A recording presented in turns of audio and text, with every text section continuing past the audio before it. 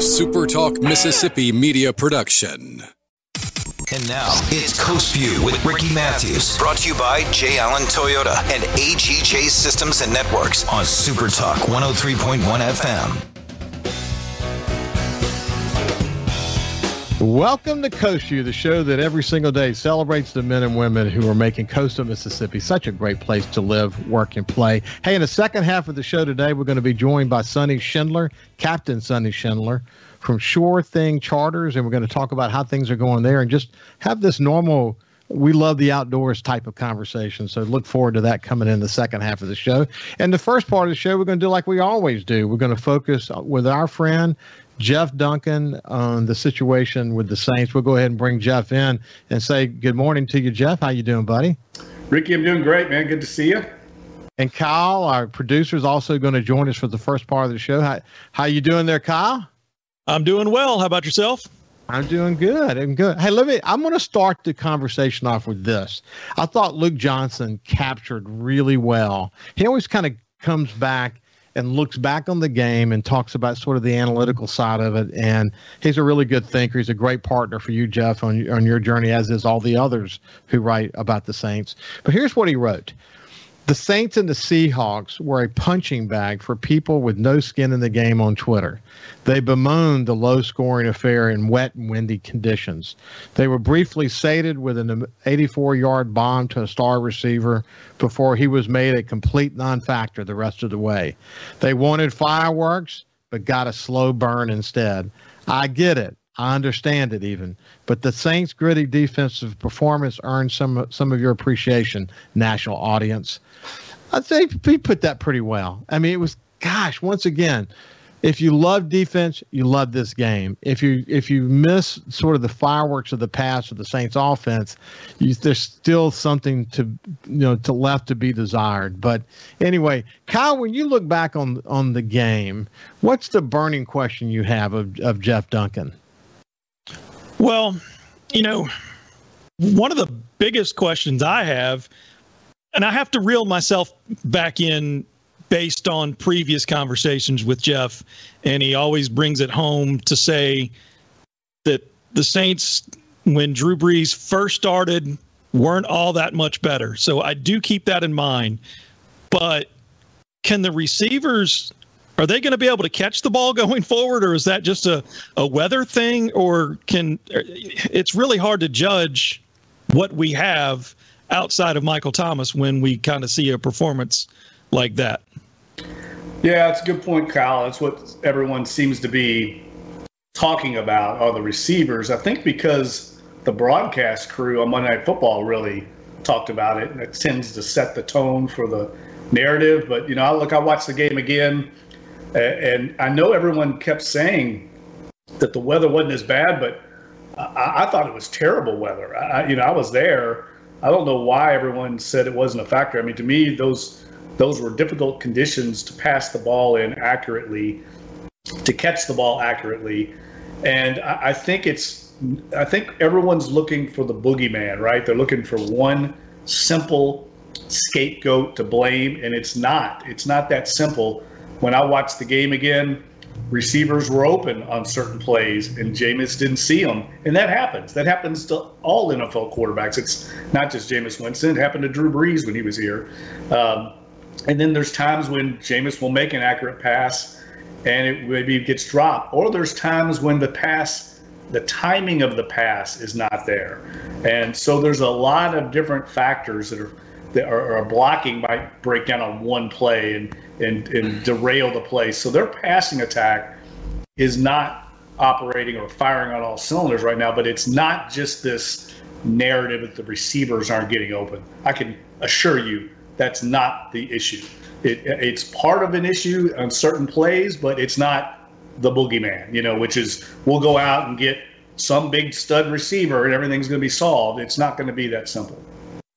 Now, going back to the weather thing, the only time I can see where people will get off on the weather was not that bad, because on TV, you don't really see it except for certain angles from cameras that are on the field level. And I noticed that weather was really tough. The ball is really slick.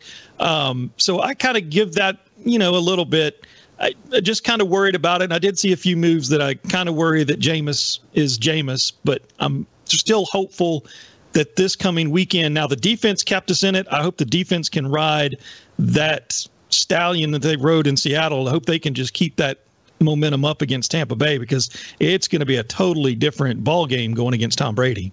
Well, speaking of the weather, just look at Seattle. I mean, they missed 2 field goals. I think the wind played a big factor in both those misses. And I think people forget, I mean, the Saints were pretty fortunate to win that game. I mean, they played well defensively and controlled the game. But Seattle missed 2 field goals, jumped off sides on a field goal. On a 4th down, I think it was.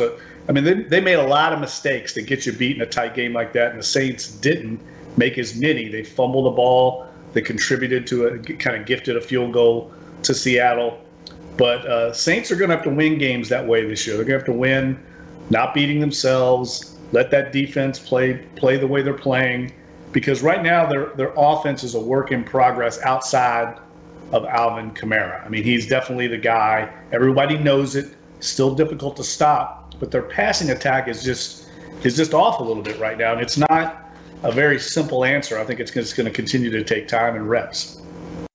Now, with Mike Thomas still on the sideline, when he comes back, whether or not he comes back sooner or later, the real question in my mind is, does he see what decisions he made in the offseason about the surgery and the way he kind of went about things, and whether it was him or whether it was the Saints?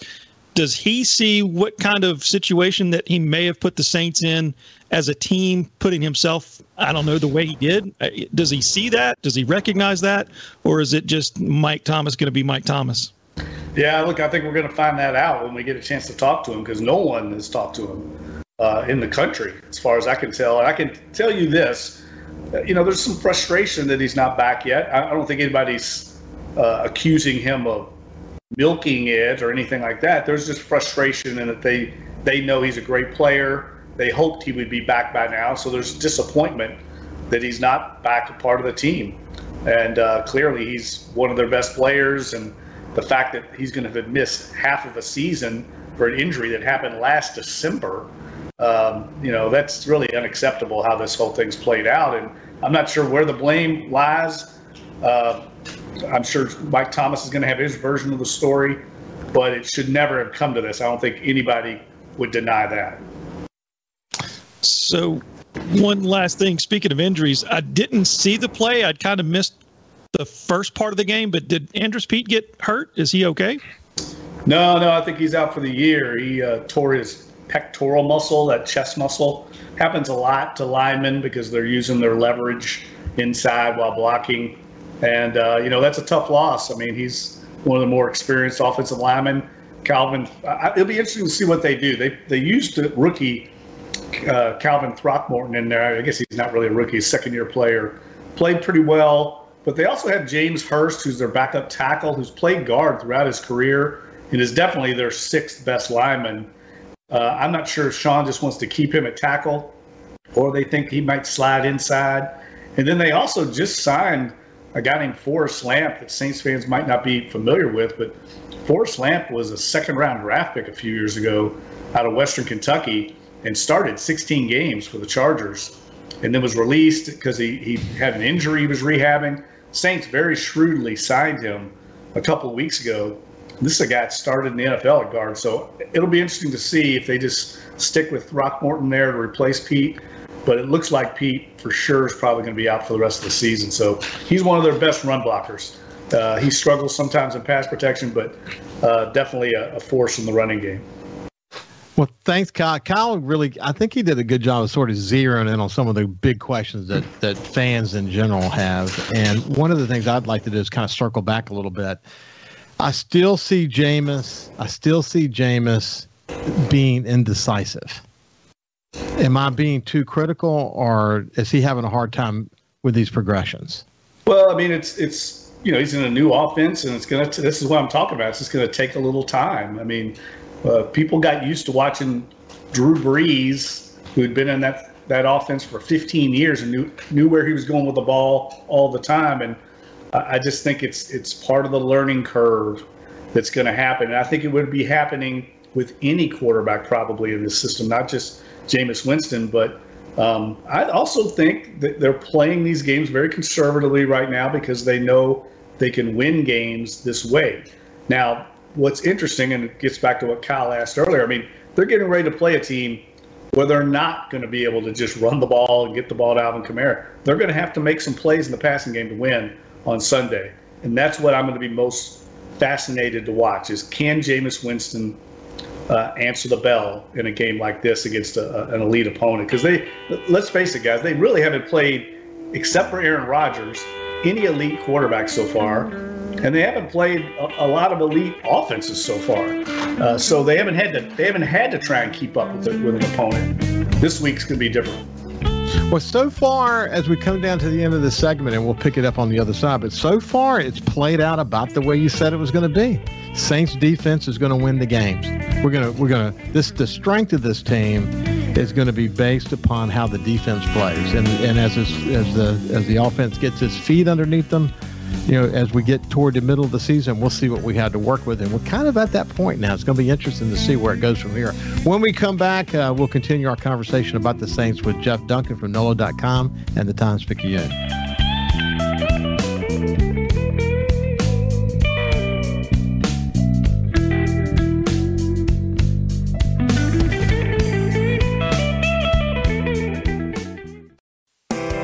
This is Coast View with Ricky Matthews on Super Talk Mississippi Gulf Coast 103.1. Welcome back to Coast View. We have Jeff Duncan from NOLA.com and the Times-Picayune. Several things that are racing through my head about this game last week. First of all, as a general rule, Seattle games tend to be kind of close and low scoring. That's just kind of the way they play the game. The second thing is that in the post-game news conference, Peyton, what he did as an observer, I was feeling some frustration. I was glad we win, but feeling some frustration. You didn't see that frustration in him. He was kind of glad to get through this game with a win. He was pleased with some things that he saw. There's some things that they needed to work on. And then, of course, when I read you have been able to put things in perspective the whole year, and the thing that you really focused on is this like road winning percentage. The Saints are, this track that we're on right now is unbelievable, and you are able to understand that a win is a win, and get beyond all the clutter and say, hey, we're moving in the right direction. But talk about how you see this game. Well, I'm seeing it a lot like Sean sees it, and I think what he's looking at the big picture, Ricky. They're not at full force right now. They're treading water. They're trying to get back, and they're never going to be. I mean, we saw this week they lost Will Lutz, and they lose Andrews Pete. That's what happens in the NFL. You're going to lose guys, so they're never going to be quite full force. But he knows they're going to have some key guys coming back, so they're just trying to stack as many wins as they can, however they can get them, until they can get back everybody. These are key players that are coming back, Mike Thomas being one of them, and David Onyemata comes back this week. He's a huge addition back to the defensive line. So I think he realized this game was going to be played in bad weather, on the road. We just need to somehow get the W and get out of here with a win and get back where we can play in some normal conditions and not a bomb cyclone. That he was just trying to manage that game and get a win. He's not going for style points, and I thought they did a really good job. I mean, if that unfortunate fumble that Adam Troutman had, I mean, it was really just a fluke play. The helmet hit the ball there. They would have been really almost mistake-free as far as turnovers in really tough conditions. And I think that was also a big reason why Alvin Kamara got the ball 30 times. He's got such great ball security, never really comes close to fumbling. They wanted to keep the ball in his hands in that weather.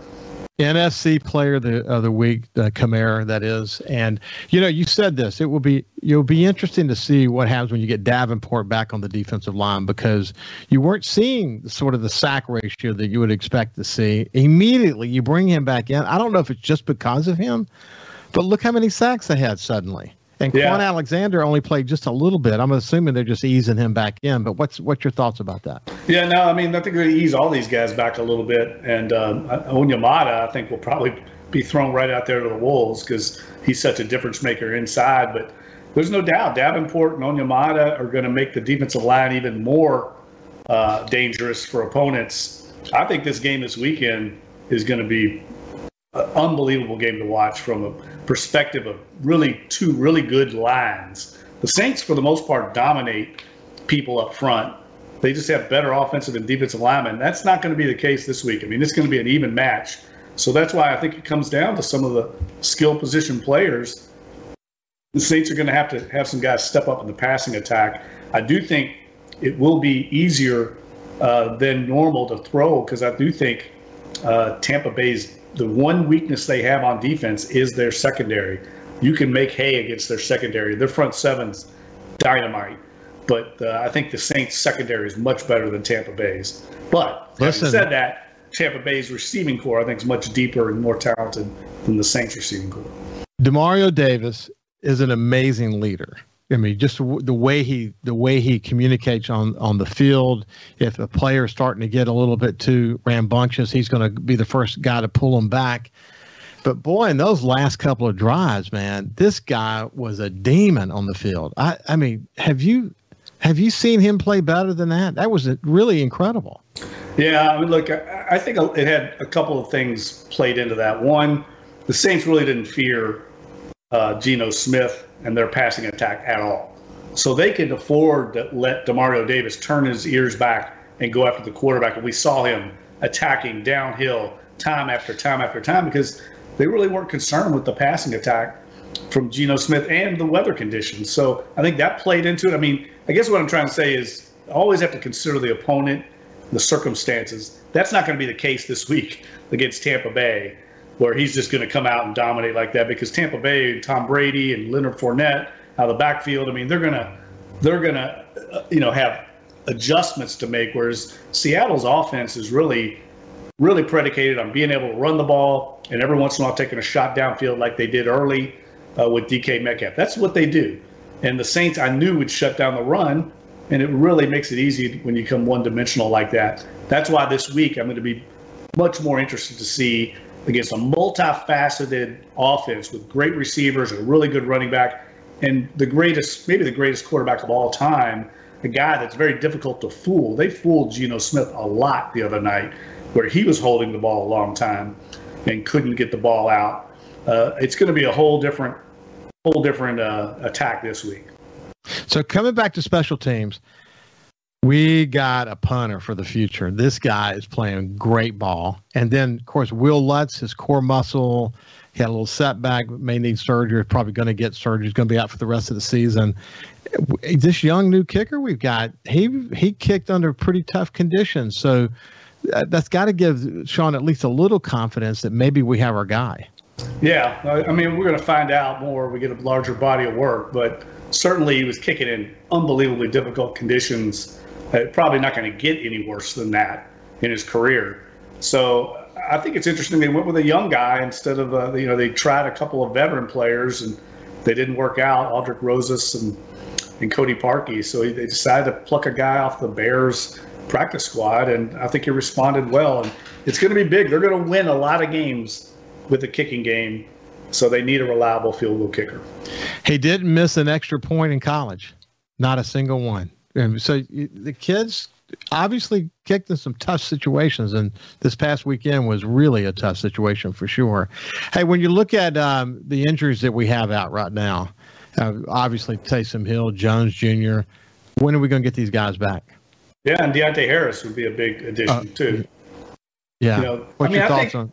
Well, look, I think the Taysom Hill loss showed up when they got in the red zone last week. They got down there on the inside the 5 and had to kick a field goal. That's where you miss a guy like him in that short yardage. They're able to bring him in, becomes a numbers game, and the Saints couldn't punch it in.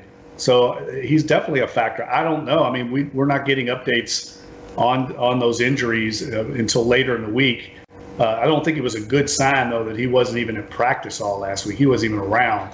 And I knew that it was a bad concussion, and so he may be out again. We won't know. I mean, it comes down to the tests. There's a protocol involved, and he has to pass those protocols before he can get back on the practice field.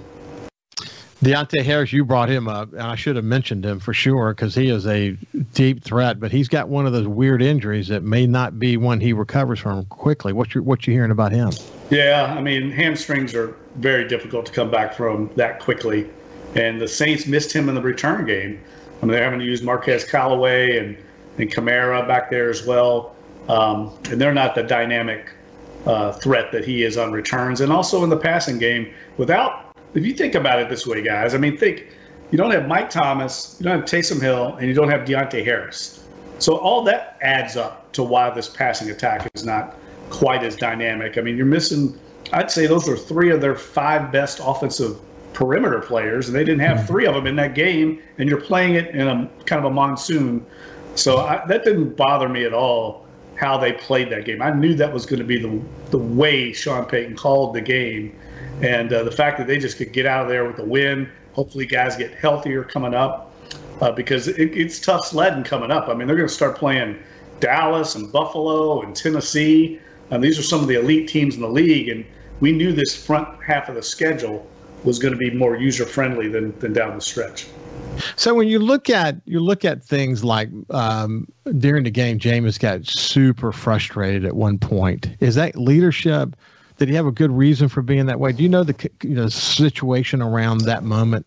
No, I saw it with my binoculars from the press box, and clearly there was some kind of communication issue. I mean, that's what it was. Sean Payton actually addressed it with Tre'Quan Smith before Jameis got to him. And it got pretty heated over there, and I've seen that happen a number of times over the years.